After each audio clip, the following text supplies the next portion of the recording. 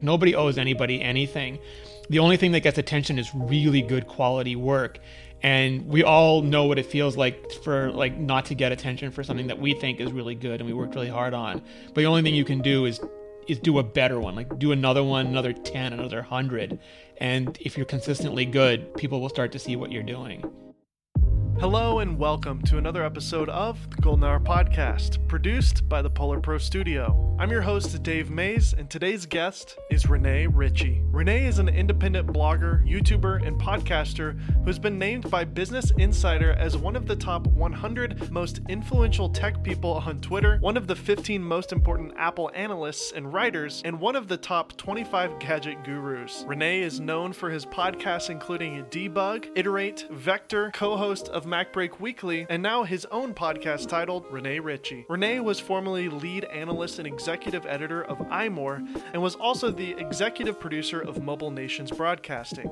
Only a few months ago, Rene has gone independent, running his own YouTube channel, website, and podcast, and we talk about that transition as well as the skills he has been learning in the photo video space over these last few years, coming from a journalistic and photography background. I've been a fan of Rene for years, and it was a real joy for me to host this interview. But before we start, I would like to ask that you please subscribe to this podcast if you enjoy learning about creators like Rene. We post new episodes of this podcast every Tuesday, and we have had amazing guests such as Sarah Dietschy, Maddie Haboya, Josh Yeo, Gerald Undone, and Sorella Moore in our back catalog if you haven't heard already. We'd love to have you be a part of the Golden Hour Podcast here at Polar Pro, so please subscribe if you're a creator who wants to learn more about the creative process and learn from other entrepreneurs and business creators. All right, without any further ado, let's listen in on my conversation with Rene Ritchie.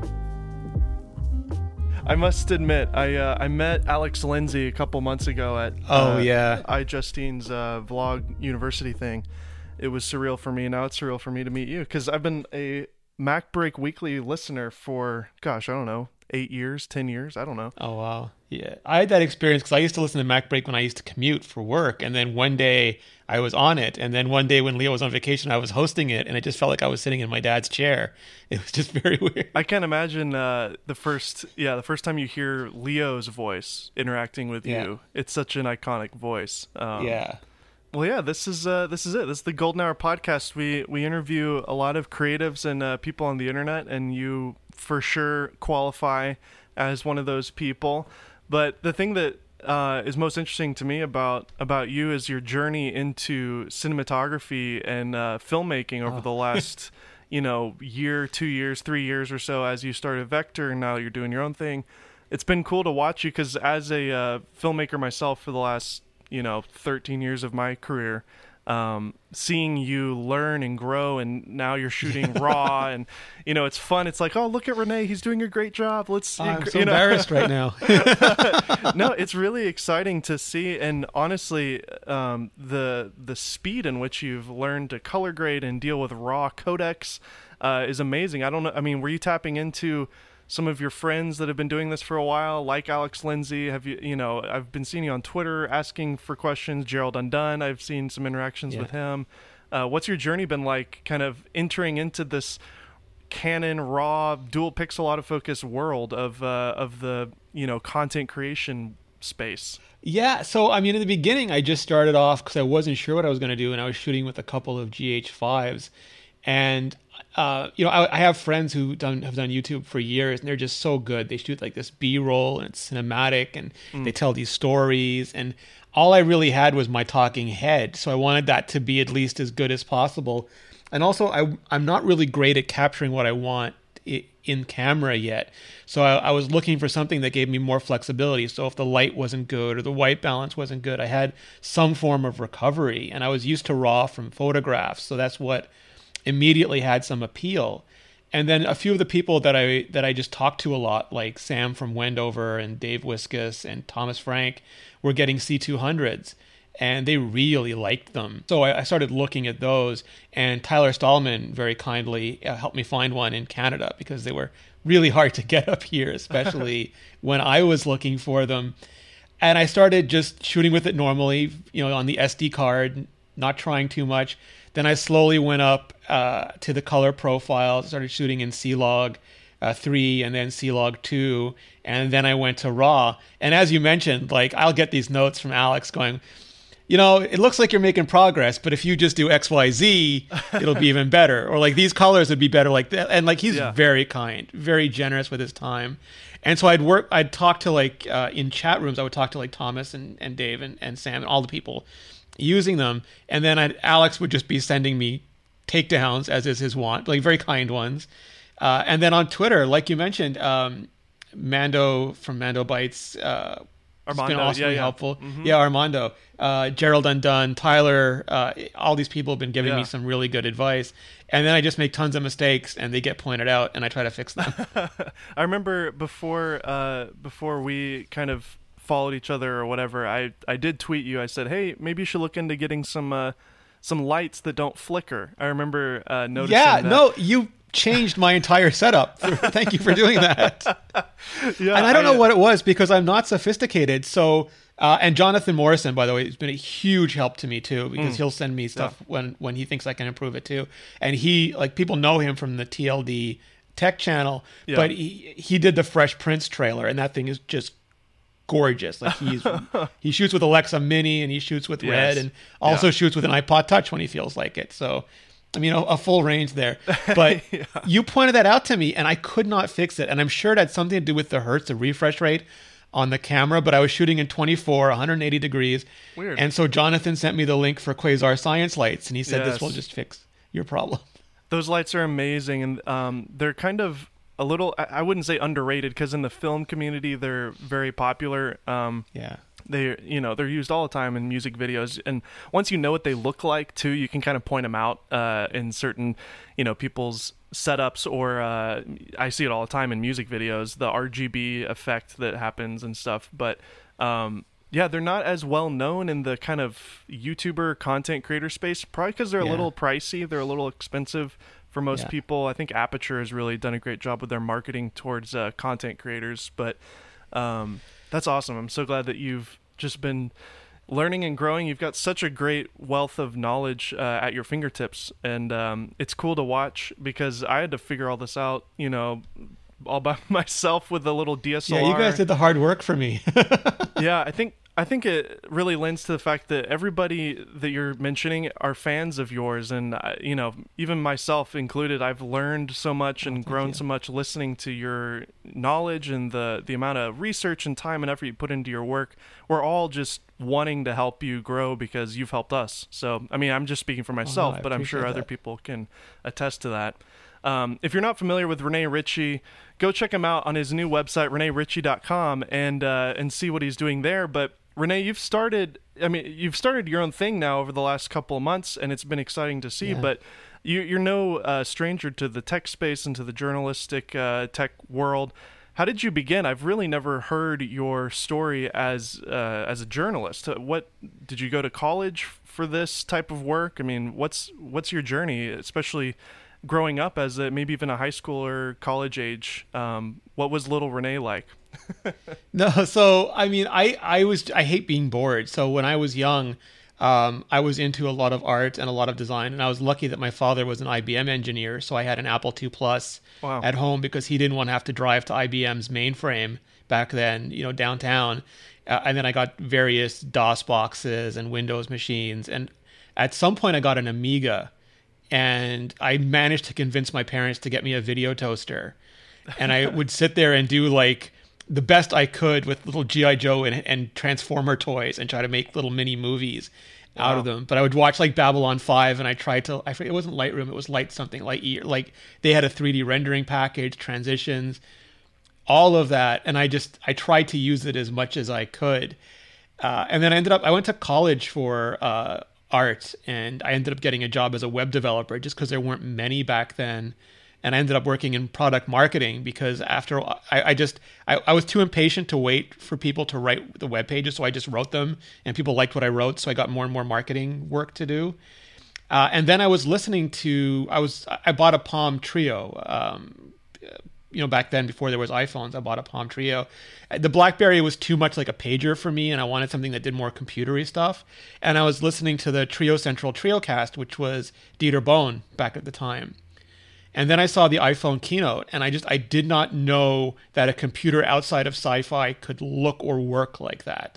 Just the interface and how it moved, and the elasticity and the inertia and all of those things. And they started a website, a branch off from from Trio Central called Phone Different.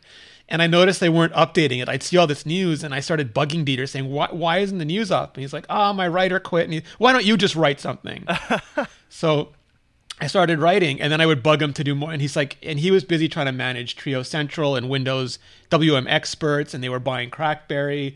And I think at some point he was launching Android Central, and he's like, well, why don't you just run the site? And I'm like, okay, I will. So I kind of complained my way into a web career, and then I was working in marketing for enterprise software, which is as deathly dull as it sounds, and I wanted to do this. So Dieter left and started The Verge, and Kevin Michaluk, who was running Crackberry, took over the network, which was Smartphone Experts. Then it became Mobile Nations, and he hired me full time. So for a few years there, iMore was, we had a few other writers, but I was mostly doing iMore, like morning, noon, and night for years. When did your kind of love and discovery of Apple come to be? Yeah, so I had the Apple II as a kid, and then I was using the Amigas, and Amiga went out of business. And I had a PC laptop for work, and I didn't love it. So I got a Performa Mac. This is before Steve Jobs came back. I didn't love that either. So I was kind of just existing.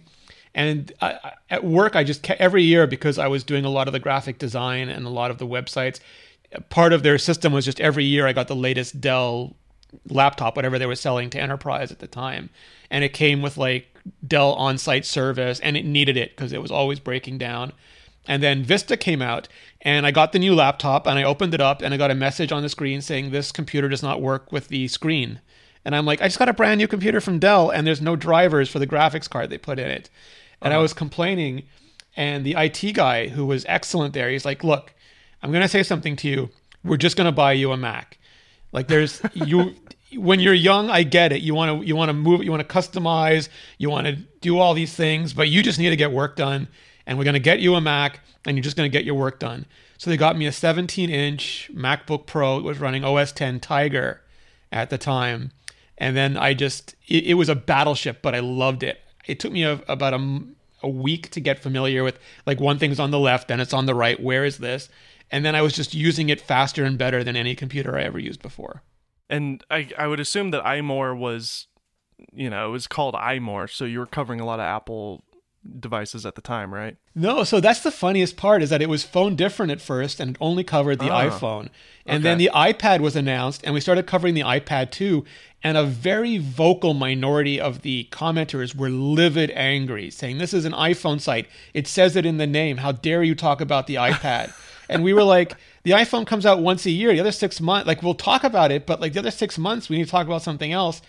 So we changed the name to the iPhone blog, and then we changed it again to Tippy, just the initials, because we figured it could stand for the iPhone or the iPad blog. And there was Tua, the unofficial Apple website, and a bunch of other initial sites back then. So it wasn't as weird as it sounds, but it took that before people started actually begrudgingly letting us talk about iPad.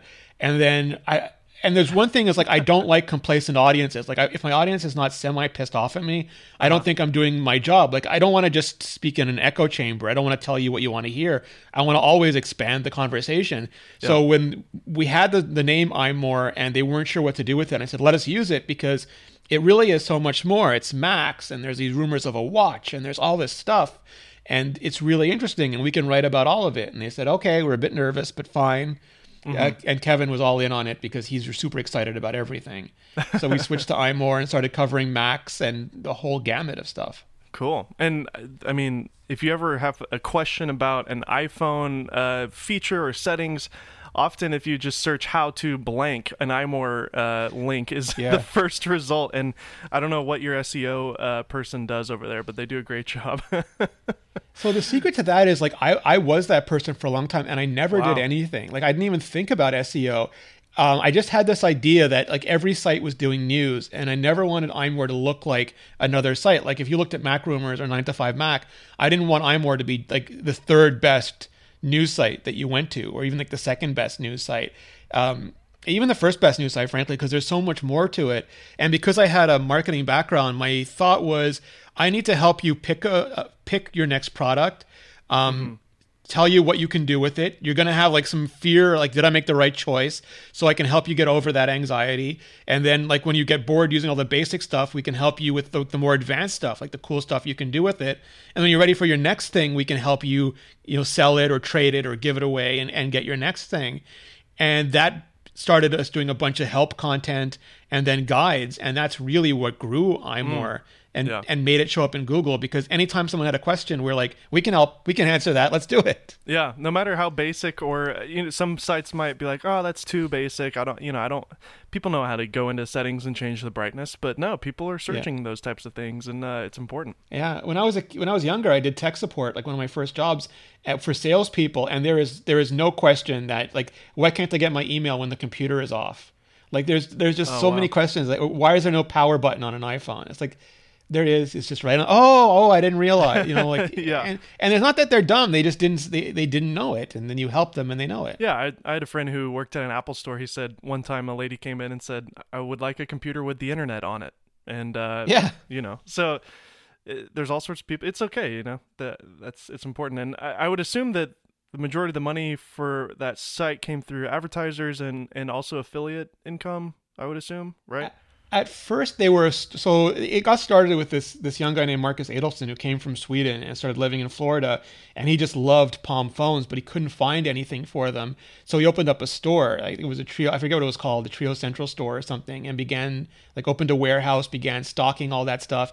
And so in the beginning, there was no ads. It was all just e-commerce. Like, you would go to the site, read the articles, buy a case, buy a battery, buy those things. And then as Amazon grew, people started finding things cheaper and faster and more voluminously on Amazon. So the direct sales revenue dropped, and they started doing more and more ads. But at the ads, you're at the mercy of Google. So to sort of hedge against that, they started getting more and more into e-commerce again. But like you said, through affiliates, because you couldn't compete with your own warehouse anymore. Yeah. And we've seen, like, both Google and Amazon, like, your one search algorithm change or one affiliate revenue change from disaster all the time. So you just try to hedge your bets and balance your income streams as best as possible. During that time, there was a bit of a boom of podcasts. And over the last, decade now, people are calling it the golden age, the new golden age of audio.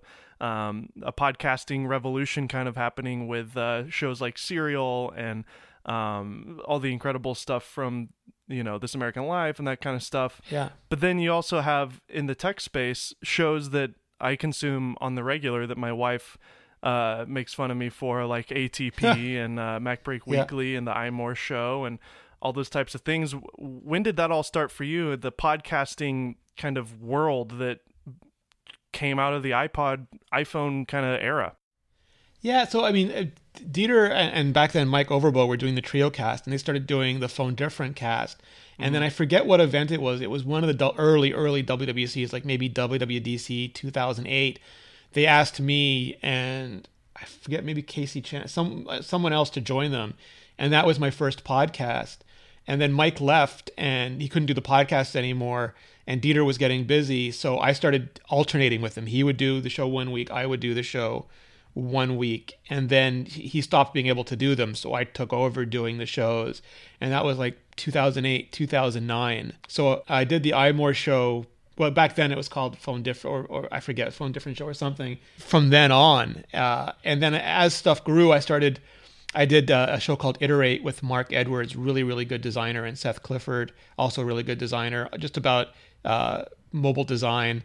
And I did Debug with Guy English, which was originally sort of like the talks we wanted to have at WWDC, but never had time for.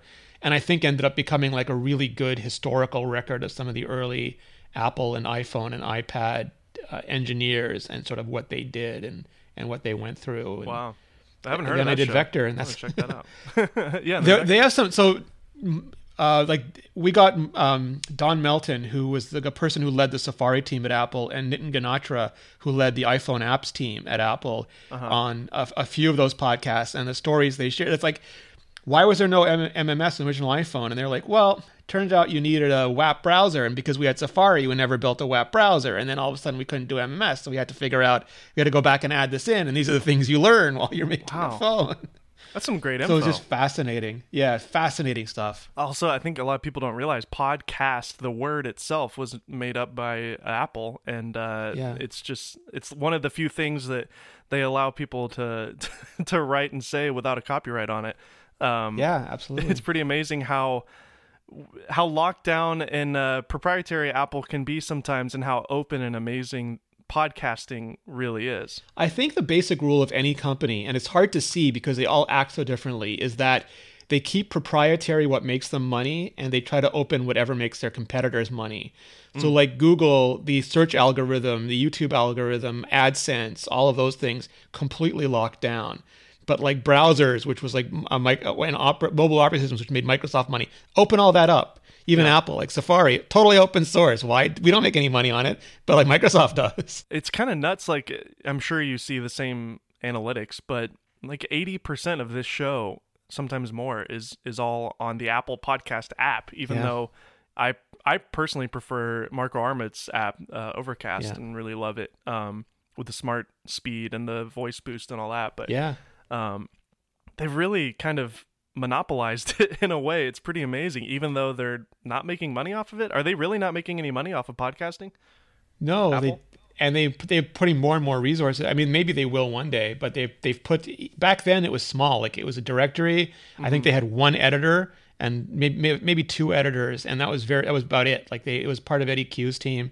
Wow. Very minimal stuff happening, and now they have many people on the podcast app team. They have editors. They have marketing. They have a marketing team now, and they're really investing in it. And I think they see it as a value add. Like, it makes the iPhone more attractive, and and to a lesser degree the iPad, the Apple Watch, and the Mac, by having that content available, especially as it grows in popularity. Well, I think what really made it grow in popularity is what grew a lot of these apps like Uber and Airbnb and all these companies that came out of the LTE kind of revolution, where we started getting faster streaming abilities on device. And that's really when I saw the boom with podcasts. If you have fast enough internet on your phone, no matter where you go, you can listen to any show at any time, at the gym, at the park. And I mean, it is interesting though, because it still is in a way a niche market. My parents still don't understand what a podcast is, and they're like, well, you listen to a 2-hour conversation with 3 people every week? How do you have time to listen to that? It's like they get the radio drama part. Like I think like the true crime stuff, it taps into their radio serial drama from their youth. That's right. Where like my parents, they didn't have TV when they were young, so they would listen to like the Lone Ranger and Superman and all this stuff, and all the BBC radio stuff that they would do, like Dune and all these things, and that sort of translates. But the rest is like talk radio, but it's not like with ads every few minutes, so they're not sure about it. Yeah, exactly. Did you find that you found something there with podcasting when you started doing it, that you said to yourself like, wow, I never considered being a radio host, but this actually is something I enjoy? I mean, you seem to have a passion for it. You've been around doing it now for over a decade. I liked learning about it. Like, I learned early on, and especially from listening to Leo, because I used to commute sometimes 2 hours each way when I was working in enterprise. Wow. And I listened to a bunch of his shows, and I noticed that he could do like MacBreak Weekly and then Windows Weekly, and the same story would come up, and he would act like, not that he hadn't heard it, but he would let his guest explain it to him, even though you knew that he knew all about it. Mm-hmm. And then I started to understand that hosting was like a skill, a very different skill than just being a guest.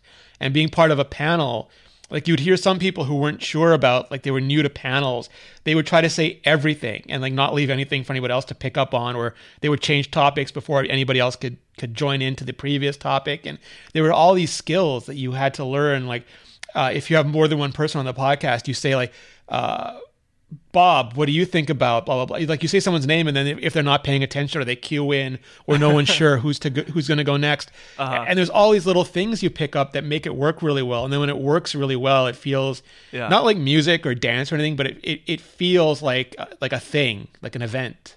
I listen to Mac Break Weekly every week. I'm one of those people, and I still love it. Thank you. And you're a frequent guest of it. Like, I love the combination of the people that you guys have on there.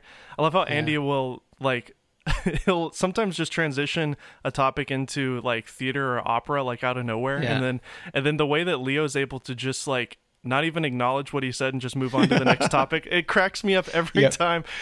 Yeah. Because Andy Ihnatko is amazing, and he's so entertaining to listen to.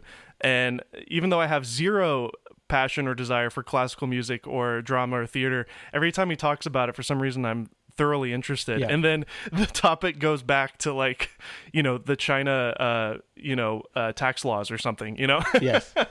That's the other thing, too, is you guys are able to talk about topics. I'm like, man, nothing happened this week. What are they going to talk about? And it's like, well, the Chinese tax laws and the tariffs on this and that. And somehow you guys turn it into a show. I don't know how you do it, because you might have literally nothing that week, and it turns into something that's entertaining to listen to. I think the secret to Mac Break Weekly, and this is a lot of this belongs with Leo, is that he gets a group of people together who genuinely want to have a conversation. Because you listen to some podcasts and nobody talks, or everyone talks over each other, or like people say two things and then stop. And with Mac Break, it's like we all want to have this conversation. So Andy will say something, then I'll say something, then Alex will say something, then Lori will say something, and I'll say something again. And you know, sometimes he has to move us on, but we generally we are passionate about discussing this stuff, so it ends up being a really good conversation. I think that's sort of the key to his success, is that he's good at prodding us, getting us going, and then letting us go, and sort of just feeding us, like feeding that fire, putting a little bit of kindling on every few minutes, so we keep going. So YouTube, it's a completely different beast when it comes to content creation compared to podcasting. One of the beautiful things about YouTube is the ability to really dive into analytics and see where your viewers are coming from, see where they're dropping off. You know, you can really dial in search terms and whatnot, whereas podcasting is kind of like there's not a ton of analytics there. And I know a lot of legit, you know, podcasters want to keep it that way. They want to keep it open source and not all these numbers like YouTubers. But you're juggling both of these platforms. You know, let's talk about that. YouTube, the YouTube world. What has your journey been like there? Because over the last 5 years, really, YouTube has completely changed from what it was when it first came out, when it was really just a place to host videos. And people like PewDiePie and Philip DeFranco were on it, and others, but still it was just more of like, okay, maybe we have a blog and we're going to host our videos on YouTube. We're not going to focus on, you know, this game plan to grow and build a following. And a lot of blogs still do that. They still just use it as a host, or they don't even. They host it on their own site and they run their custom player with their custom ads on it, because that's how they get revenue. Yeah, I think it's still a big divide. Wouldn't you think it's a reverse situation nowadays, where you build a huge YouTube following and then you have a blog to support the YouTube channel? No, I think for individual creators, yes, but I think for like large corporations, because when I talk to, like, when you look at them, if you look at IDG, which runs like all the Macworld, PC World sites, or Future, which runs like half the tech internet, they could care less about YouTube. YouTube is not even on their radar. Like, maybe they'll have like one or two experiments on it, but they want a video. I think their dream is, we have a page about the MacBook Pro, we have a page about the Nintendo Switch, we have a page about the Surface Book, and we have a video on that page telling you why you should buy it. It's running in our custom embedded player, and it auto runs as soon as you land on that page. It serves an ad before it runs. You have no control over it, and we count a view and charge the advertiser, and we make way more money than YouTube would ever pay us. Sure. I think that's like their ideal video model. But then you have people like Marquez, who has built an empire of, you know, he's getting more views than The Tonight Show. And yeah, absolutely. He's a team of, 4 guys? Yeah. I don't know. It seems like he's only got 3 or 4 guys that work for him. Yeah, no, it's amazing, but that's a person, and a person is not what an enterprise, like a giant media company wants. I have a lot of respect for Dieter and Nilay over at The Verge, because they are able to kind of balance that really well. They even have multiple hosts on their channel, and yet it's a cohesive YouTube channel as well as a active blog on TheVerge.com. So, and Vox does it right. Like, all the Vox properties do really well with that. Oh yeah, of course, yeah. I mean the Vox channel, just the plain old channel, right? And then, but you were just a few months ago doing that. You were on Vector, which was a part of iMore, correct? And then now you're doing your own thing. What has that transition been like, going from the kind of corporate viewpoint of, YouTube channel tied to the website? Now you have your own blog and website, but it seems like you're pushing into the podcast YouTuber space more than necessarily growing a huge blog. Yeah, no, I mean, for sure. So what happened was, before Mobile Nations was bought by Future, Kevin, again, my boss, he was very savvy about, the rise of YouTube, and he tried doing his own channel for a while, but he was really busy with running the network. And so he hired Michael Fisher to do the Mr. Mobile channel. Michael Fisher was at Pocket Now back then, and that grew really well. So we tried a couple other channels, and then I just felt like I was doing more and more management stuff, and I wasn't enjoying it. It was just like a lot of, like, I liked helping make other people better, but I have a bunch of stuff that I want to say, and I felt like I couldn't say it anymore. So he very kindly let me start a YouTube channel. No expectation. I think he didn't think I'd do very well, honestly, but like, no expectations, no pressure, no like agenda. And it worked. But as it grew, it became, for the reasons I mentioned, it wasn't fitting in with Future. Like, they would have really preferred that I just do scripts about why you should buy Nintendo Switches all day. That would be much more valuable to them. Yeah. Which is part of the reason I left. And then the whole thing I like about YouTube, and it really is a double-edged sword because we're so dependent on YouTube.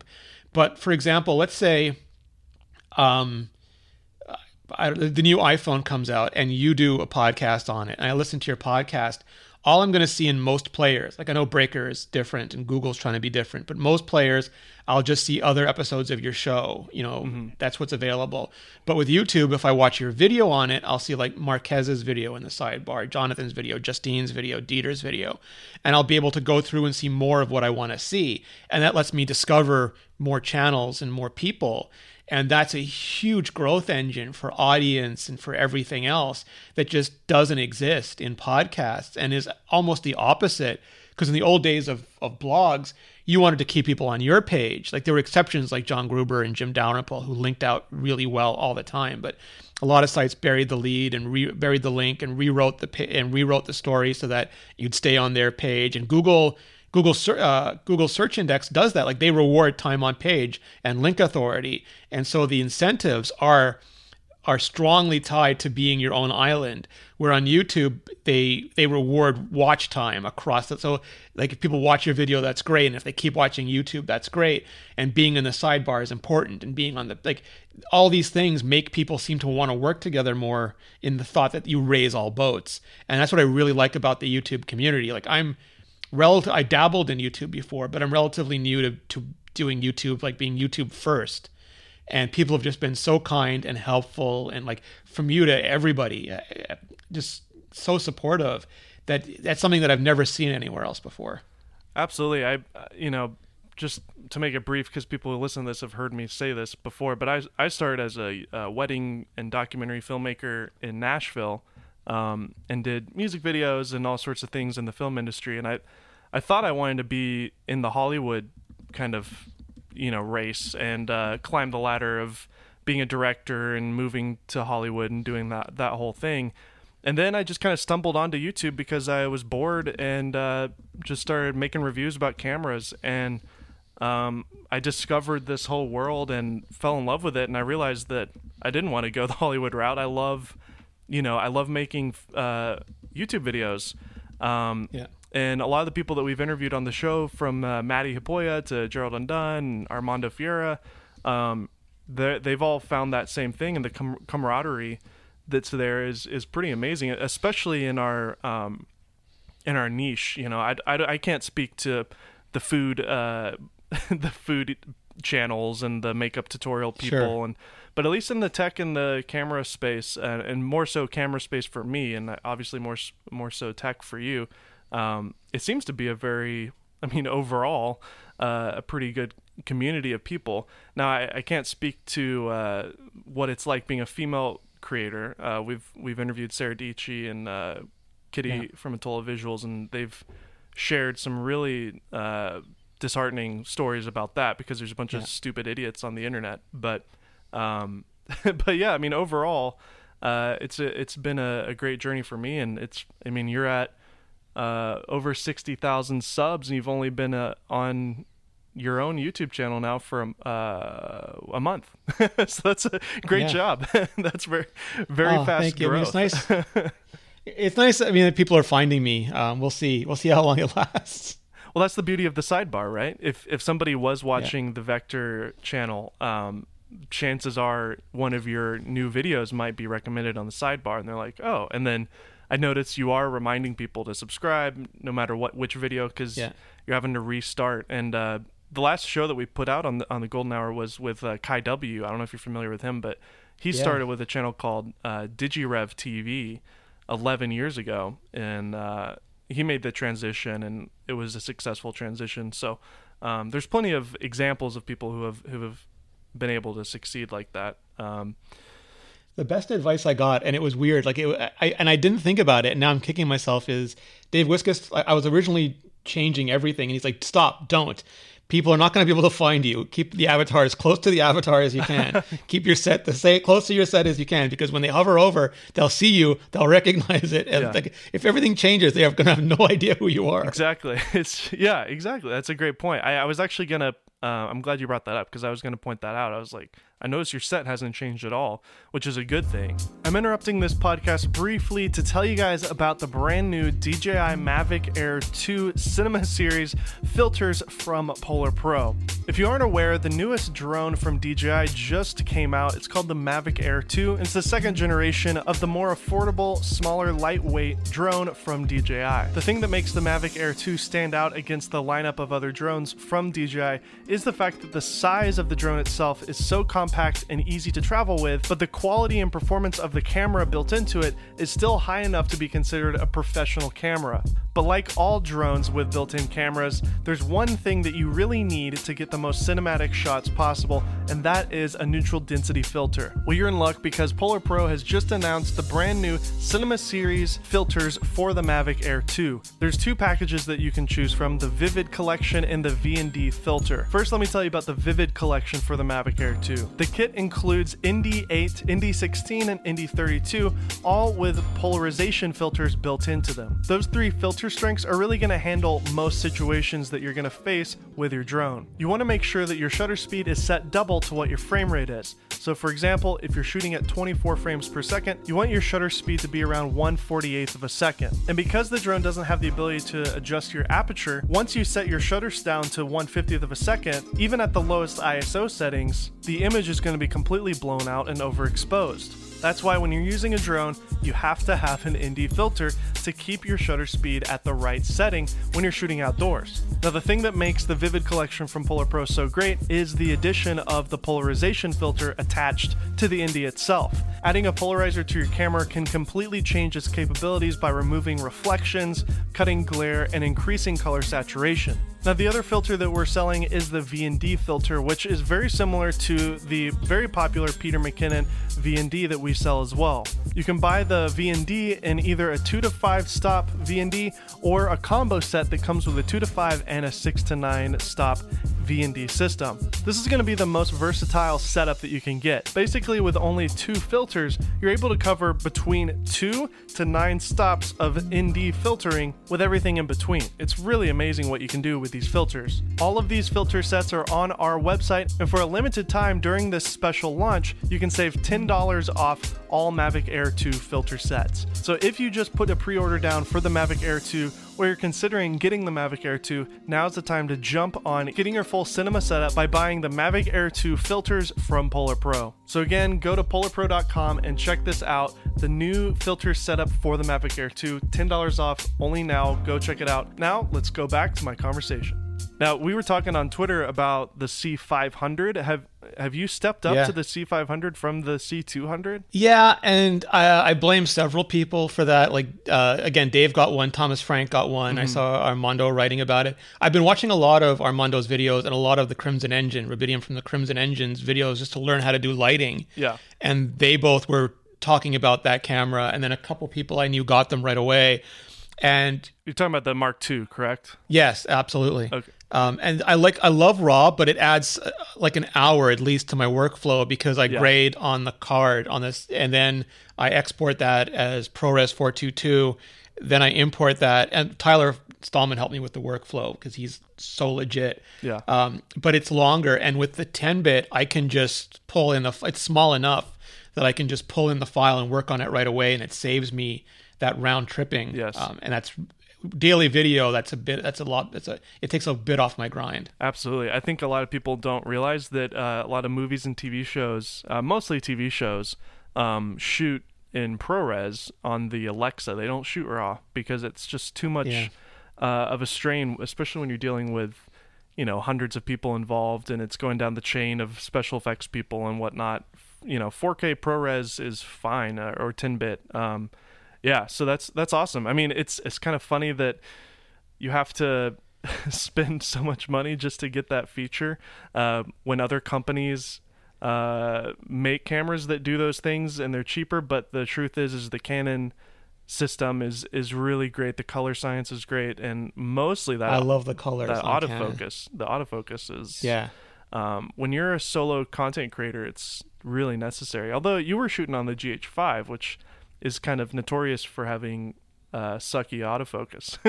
Yeah, I didn't use it. But the thing is, I used to shoot on Canon. So like back when I was doing I used to do more photojournalism. And by that, I mean Apple didn't used to stream the keynote. So I'd have to go there with a 7200 millimeter lens, sit in the audience, take photographs, upload them, plug into Lightroom directly, upload them because there was just no video coming out for a while.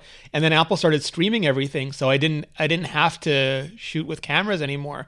And I still remember I had a 5D Mark III and I was going around WWDC in the middle of the night, and the sensor was so good it looked like early evening, and I loved it. But I didn't have to shoot with cameras anymore. But I had accumulated quite a bit of Canon glass, and the GH5 I only bought one lens for it. So going back to Canon let me use, I was shooting with my 200 millimeter macro, and I'm using the 50, which I love, and I have a Tamron. I have a bunch of lenses for it, so I love using that glass, and I love the color that comes out of it so much. On the C500 Mark II is a full frame size sensor as well, so you're actually getting the full use of that lens now finally. Whereas on the C200, usually people are shooting on that Sigma 18 to 35 because of the 1.8 aperture, which is amazing. But did you just throw away the 200? Did you sell it, or do you still have it, or what? No, so I'm still using it because Canon, it was almost impossible to get a power cord. And I know the battery lasts forever, but when I'm doing video, I don't ever want to think about the battery. So when I have it set up as an A-cam, I just want to plug it in, and my power cord literally arrived yesterday. So I've been using it. I started off using it for B-roll. So when I did the iPhone SE review, that was the first time I used the C500, and I was using it for B-roll. Oh, okay. And now this week I'm going to swap it out for the A-cam. Nice. And I'm probably going to get rid of the C200. Yeah, I would because sell I think it. that Before it loses value. I don't think I need. Yeah, exactly. Well, especially with the Canon EOS R5 that's coming out soon. That's yes. Yeah. Well, that's the thing, I right? think that'll be a much better B-roll camera. I know. I'd be curious to. I mean, I know you don't review or compare cameras on your channel necessarily, but especially cameras that cost over $10,000. I don't know if your audience would necessarily enjoy that, but I would enjoy seeing a comparison with the C500 Mark II with the new R5, which is going to be great. So, anyways, we're probably talking. Yeah, well, I think that Gerald does those so well. I can do iPhone, and I've done iPhone versus Pixel and different iPhones, but I have not been able to do anything approaching what Gerald or some of the other people do on those reviews. And the watch time on the comparison videos are great. Just letting you know, because it's people will pause, they'll go back, they'll watch it at half speed. So the retention on a comparison video is insane. So I mean, keep doing them. For sure. I'm curious about your workflow. I think a lot of creators always want to learn from other people. What's your workflow look like when you're putting together a video? So I'm lucky that I've written so much. In my first few years at iMore, I was writing 1 million words a year. So I got really good at sort of taking an idea and rapidly turning it into an article. And that's helped me with video because I can pretty much get an idea, sit down and break down the video really fast. Usually an hour or hour and a half. and then I shoot it, and I make a ton of mistakes still, and I'm not really good at capturing what I want in the camera. So I do a lot of that, like the story building in the edit. But I take the card out of the camera, I pull it in, I do very basic color grading. I use Armando's right now on the C200. I'm using Armando's Arri LUT for the C200, which I just love. It looks great, it looks gorgeous. And then I do a minor, like a little bit of teal orange to it because I'm starting with the basics, and once I feel comfortable with that, I'll explore some of the other ones. Then I turn it. One of the things I learned from the Final Cut team, which I was struggling at an event, and I was like, I'm cutting and pasting this stuff, and I've got 8 versions of this on it, and they're like, dude, just make a compound clip, and then you can go into the compound clip, you can change things, mask things, alter the audio, and it'll propagate to everything in the project. And I'm like, oh my God, why haven't I been doing this for years? Exactly. It's amazing. And then the copy and paste attributes too. It's such a weird, it's Command Shift V, I think. And then Shift Option Command V is just to automatically paste everything. But very cool. And do you do everything in camera in terms of the audio? Do you just run it straight into the XLR, or do you sync that in post as well? Yeah.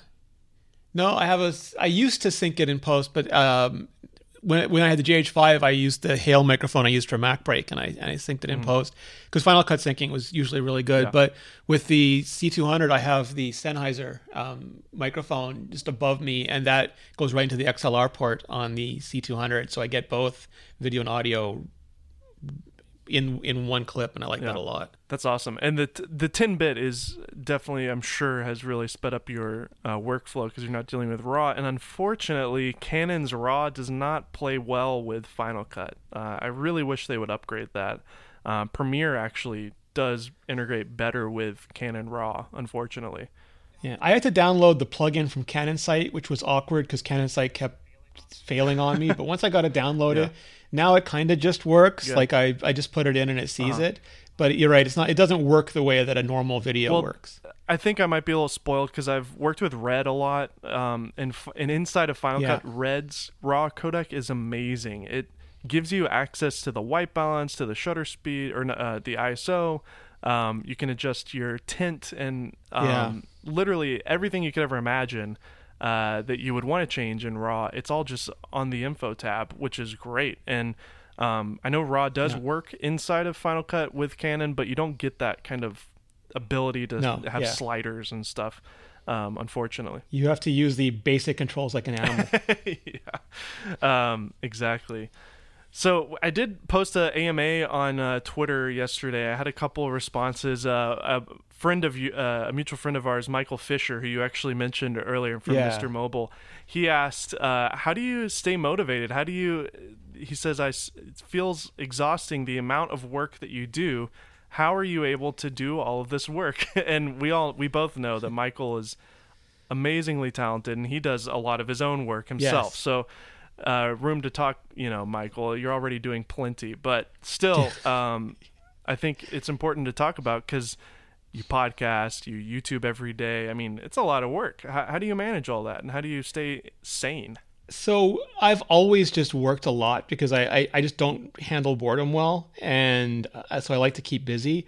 And I don't have this is a total tangent, but I used to have a friend who was a coach to a lot of really, really good fighters, and he said that if you want to be a good fighter, you have to have no vices because any vice that you have will take time away from your fighting. And it's sort of like I don't do a lot of other things. I don't have any, I don't have kids, I'm single. I just don't have any other demands on my time, and I really love what I do. Yeah. So I wake up, I write, I film, I edit, and I go see family, I go see friends, I do a lot of other things, I watch movies, and I don't stress. If I don't get a video done on a certain day, that's fine. Like I'll always hit an embargo unless I get hit by a bus. Yeah. But for normal videos, if I don't finish it in time, that's fine. I'll do it the next day. And then I just do one thing. It's like the one foot after the other. I just one video after the other, and I keep going. I mean, you are a martial artist, and you do play a lot of Pokemon Go, so you do other things. I listened to your interview with iJustine this week, and everybody should go listen to it either on your. I listened to it on the podcast, but you can view it in other ways. But I learned something about you that I did not know. You are a martial artist. That's amazing. Yeah, most of my life, it's just one of those things where I hate being bored, and that was like the closest you could get to a real life video game. Yeah, and that I think that's just a great way to get your mind off of the screen and out, just being physical. And same for Pokemon Go in a weird way. You are attached to a screen, but you're still out. Yeah. Are you still an avid Pokemon Go user? I am. Like, it's weird during like quarantine time, and they've adapted the game a lot, but I've gotten sort of frustrated by their so if people aren't familiar, there was this team at Google, and they were in charge of a lot of the Wi-Fi router mapping, and they did basically build Google Maps.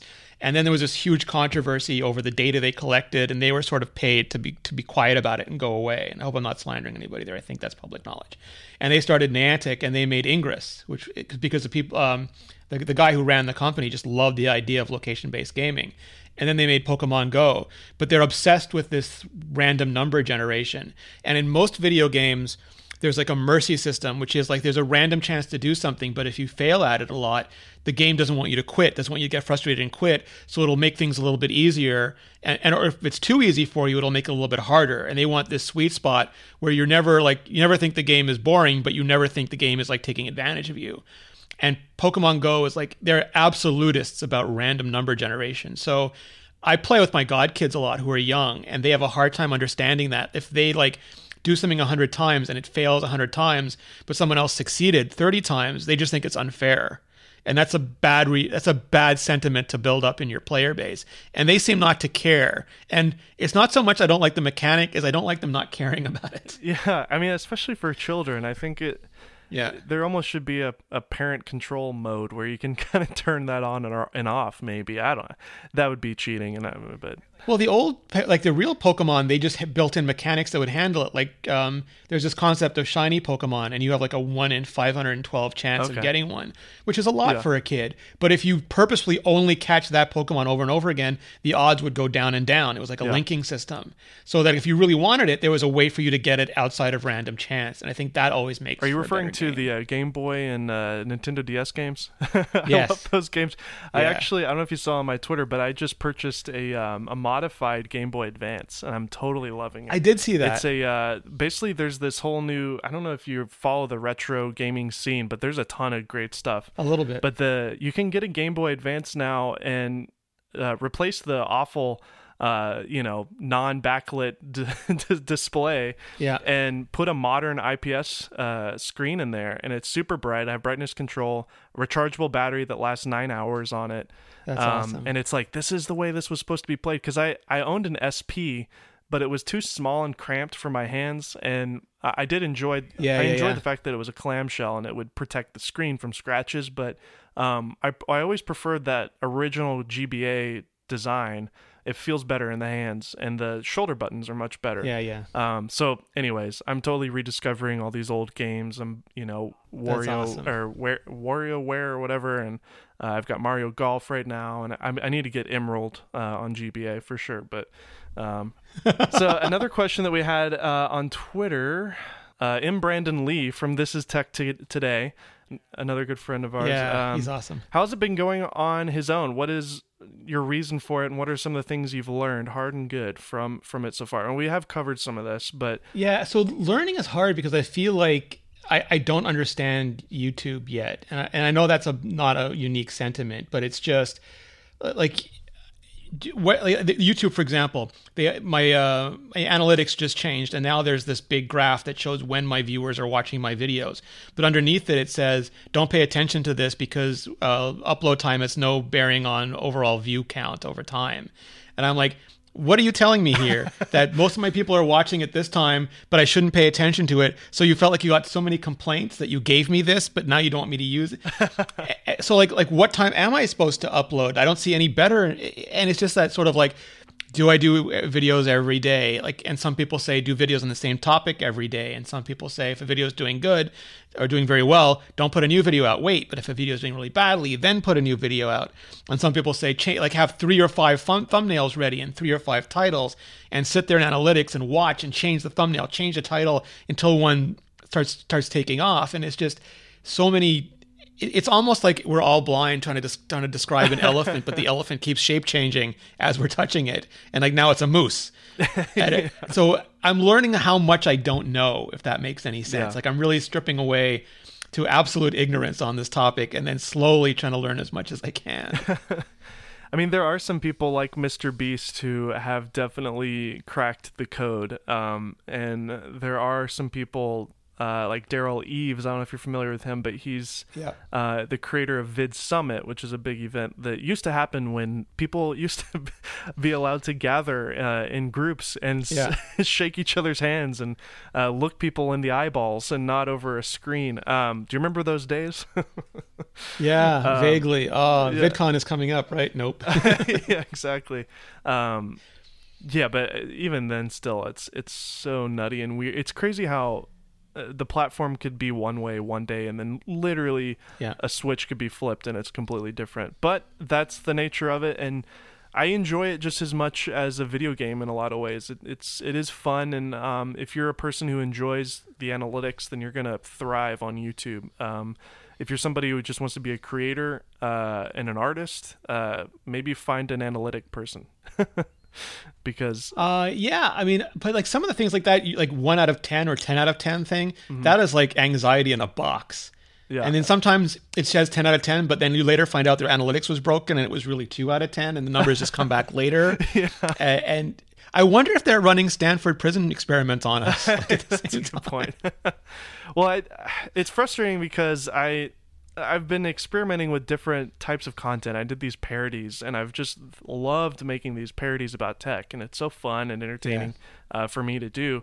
But nobody on my channel seems to discover the videos. They have a fraction of the views on if I just reviewed a camera, and it's frustrating because you want to, sometimes you build something as an artist, and it's a thing that you made, and it just doesn't get the attention or the views that you're expecting. But I think it's important to remember that I interviewed Caleb Pike on this show a couple weeks ago, and he said something really great from DSLR Video Shooter. He's been on YouTube for over 10 years now, and he said he thinks about YouTube as owning a stock in a company, and you're gonna have highs and lows, but this is a long game. And he's like, he just treats his day like a 9-to-5 job. He says it's kind of boring, but when 5 rolls around and I'm not finished with my video, I have something to look forward to the next day, and I go to sleep and I wake up and I'm excited to go back to work. I don't function that way. I'm more of like quick bursts of like excitement, but I think it is important to remember this is a long game, and I mean, surely you've experienced that over the years. The early stages, you have big moments of growth. Like even right now, I can imagine it's exciting. You're starting fresh. You're seeing growth. That's probably exciting, but it will plateau at a certain point, and you're gonna. I think it has. Well, I'm just saying, and I hope you don't take offense to that. I'm just saying that's the nature of these things, right? Sometimes it can affect your brain and your mental well-being. Have you struggled with the mental aspect of? You're basically you're gambling in a lot of ways. It's like going to Vegas or something almost doing this. Yeah, it's. The only thing that bothered me at first was the lack of control, and I got used to that from Google because it would happen with like my old, like with iMore, but like there'd be a Google change and we'd lose search authority and a bunch of articles would go down and we'd lose a ton of views, and you had to like figure out what did they change. And so before they they want to put you in a snippet, and the snippet took all your traffic away, but this snippet gave you tons of traffic. And it was the same with YouTube. It's like Apple would announce something, I would do a video based on the announcement, and it would be huge numbers, and then I'd actually get the device and do like a review on it, and it wouldn't be as many. I'm like, but now I actually have it. I was like, that was just an off the cuff half an hour video. This one I spent days on, and you didn't even show it to anybody. And I realized that it's just like it's not in my control, and then you become like very Chan Buddhist or very Maya Angelou about it, and you just realize that I've put this thing out into the world. What the world does with it is up to the world, not up to me. And I can try to learn from it and do better next time. But ultimately, there's like so many like butterfly effect level forces working out there that there's no real control that I have. I can just try my best and try better each time. We interviewed Chris Howe and Lizzie Pierce, and one thing that he said really stuck with me.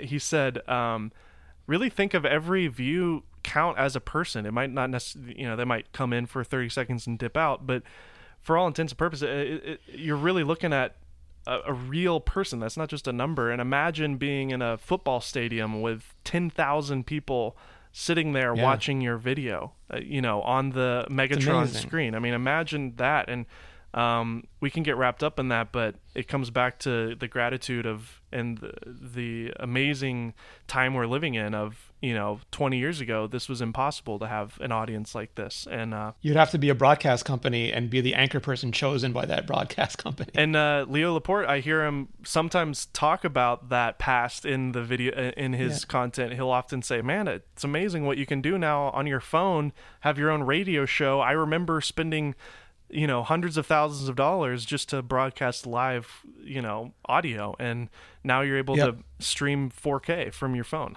or whatever, right? So the democratization of the internet. I can't wait for 5G to become a thing. Can you imagine?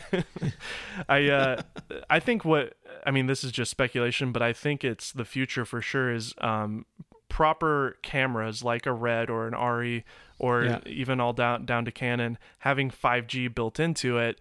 And imagine that sending, a 10-bit file over 5G in the middle of the shoot to the editor so they can literally edit live as you're shooting. That's blows your mind to think about. But it's amazing how far we're like, I remember Callie Lewis back then, Luria Petrucci now, like going live on her N95, her Nokia N95 back in the early days of tech. And now like FaceTime is commonplace, and going live on like Instagram or YouTube is, everyone's doing it right now. And it just changed, and people are dropboxing, but also airdropping footage right off their iPhone or pulling it off of iCloud, and that's just phone footage for now. But like you said, and not just 5G, because the latest wireless standards too, like 802.11ax and AY, are so fast that maybe the physical media, like I'll just be shooting on my Canon, it'll record to my NAS and be instantly available to edit on my computer. It's just going to change so much again. I know. I think just like Uber and podcasting with LTE speeds, I think there's going to be new companies that are going to come out that we could only imagine with the combination of AR and super fast 5G or whatever. Hopefully our brains don't melt from it, but we'll see, right? Well, that's the thing, is like these radio signals have always been there. They're just putting different data on them. So like our microwaves didn't kill us, and like FM and AM radio didn't, and TV didn't, and all the military bands didn't. So now they're just being better about packetizing data over those bands. I think we have other things that are killing us right now that should be taken care of first. One more question from Jay Pandia from Twitter. He says, what tech do you deem essential or needed for people working from home in 2020? I think that, basically an internet connection and some type of computer. I guess it really depends on what you're doing. Like if you're doing an office job, like maybe a Chromebook, or you're a student, maybe a Chromebook is fine. If you're doing audio or video editing or like photography, maybe you need Lightroom or Logic or Premiere or something like that. I think mostly, like, I can't imagine going through what we're going through now if we didn't have the internet and connected devices like our phones or our tablets or our computers. It would just be like we'd all be knitting, basically. Like there'd be so many sweaters. We'd be drowning in sweaters and scarves. So I think it's the non-technology stuff that's important, is that it's so easy to just sit there and stream Netflix or be on Zoom calls or be stuck in Google Docs or something, that it's really putting the tech aside, leaving your phone across the room, maybe having your watch on for emergencies, but just getting up, treating other humans like humans, going out when it's safe to do so, getting a little bit of exercise. It's all, I think the tech stuff is so well done now that we have to make sure we take care of the human part. Absolutely. Now, this is a question from me. If I were tweeting myself, I would ask, where do you keep your dock? The middle, left, right? Is it set to auto hide? Do you have the animation where it magnifies itself? So I put the dock on the left. Me too. Oh, really? Yeah. So I put it on the left because like I'm right-handed, and so like the right side of my screen just seems clear to me. I do have it like a little bit big because like I have it magnify a little bit just so I'm absolutely sure what icon I tap on it, and I don't auto hide it because it takes too long to unhide when I want to tap on things. Such a nerdy but amazing question. I put it on the left because my setup is a dual screen setup. I have my laptop Nice. on the table, just flat on the table, and then I have my screen directly above it. And I really like that because I've always hated the dual monitor setup where I'm looking to my left and my right, and my neck Me hurts. too. And you're looking at a Me too, exactly. yeah, you're looking at like a split down the middle. I don't know why anybody would want to look at that. So I love the ability to just scroll straight up with my mouse. I'm on the top, my nice monitor, and I scroll straight down. I have my iMessage and Twitter and email on the bottom. I have my Final Cut on the top. It's great. And then if you have the dock in the middle, you can't access it as you're going between those two. So I do have it set to hide. And it cuts the horizontal screen resolution, which is much lower than the vertical screen resolution. Yeah, exactly. I do have it set to hide because I do use laptop mode often without my extra display. So Nice. I want to have as much screen real estate as possible, but that's the only reason. If I had a bigger screen, maybe I'd keep it there. But I do use some apps from what's it called? Set App, is that it? The subscription. Yeah. And I have one that will hide my desktop icons because I have way too many things on my desktop. Yeah, I feel you. So to kind of close this out, I'd love for you to just kind of give any advice that you would have for somebody who's starting out. You know, imagine a young Renee in 2020 who looks up to you and wants to be doing what you're doing. What's kind of your word of advice to people who want to get into tech journalism and be a content creator like yourself? So, and this will sound corny, but it's really been what I've done, and that is just do it. Like, if you want to write a lot, just keep writing, because it's one of those things like chopping wood that you just have to work your way through. If you want to do podcasts, the first one, all of our first podcasts sucked. Like, you can go back and find anybody's first podcast. They were terrible, but they stuck with it. My first videos, beyond horrible. You can go find them on the iPhone blog channel, I'm sure.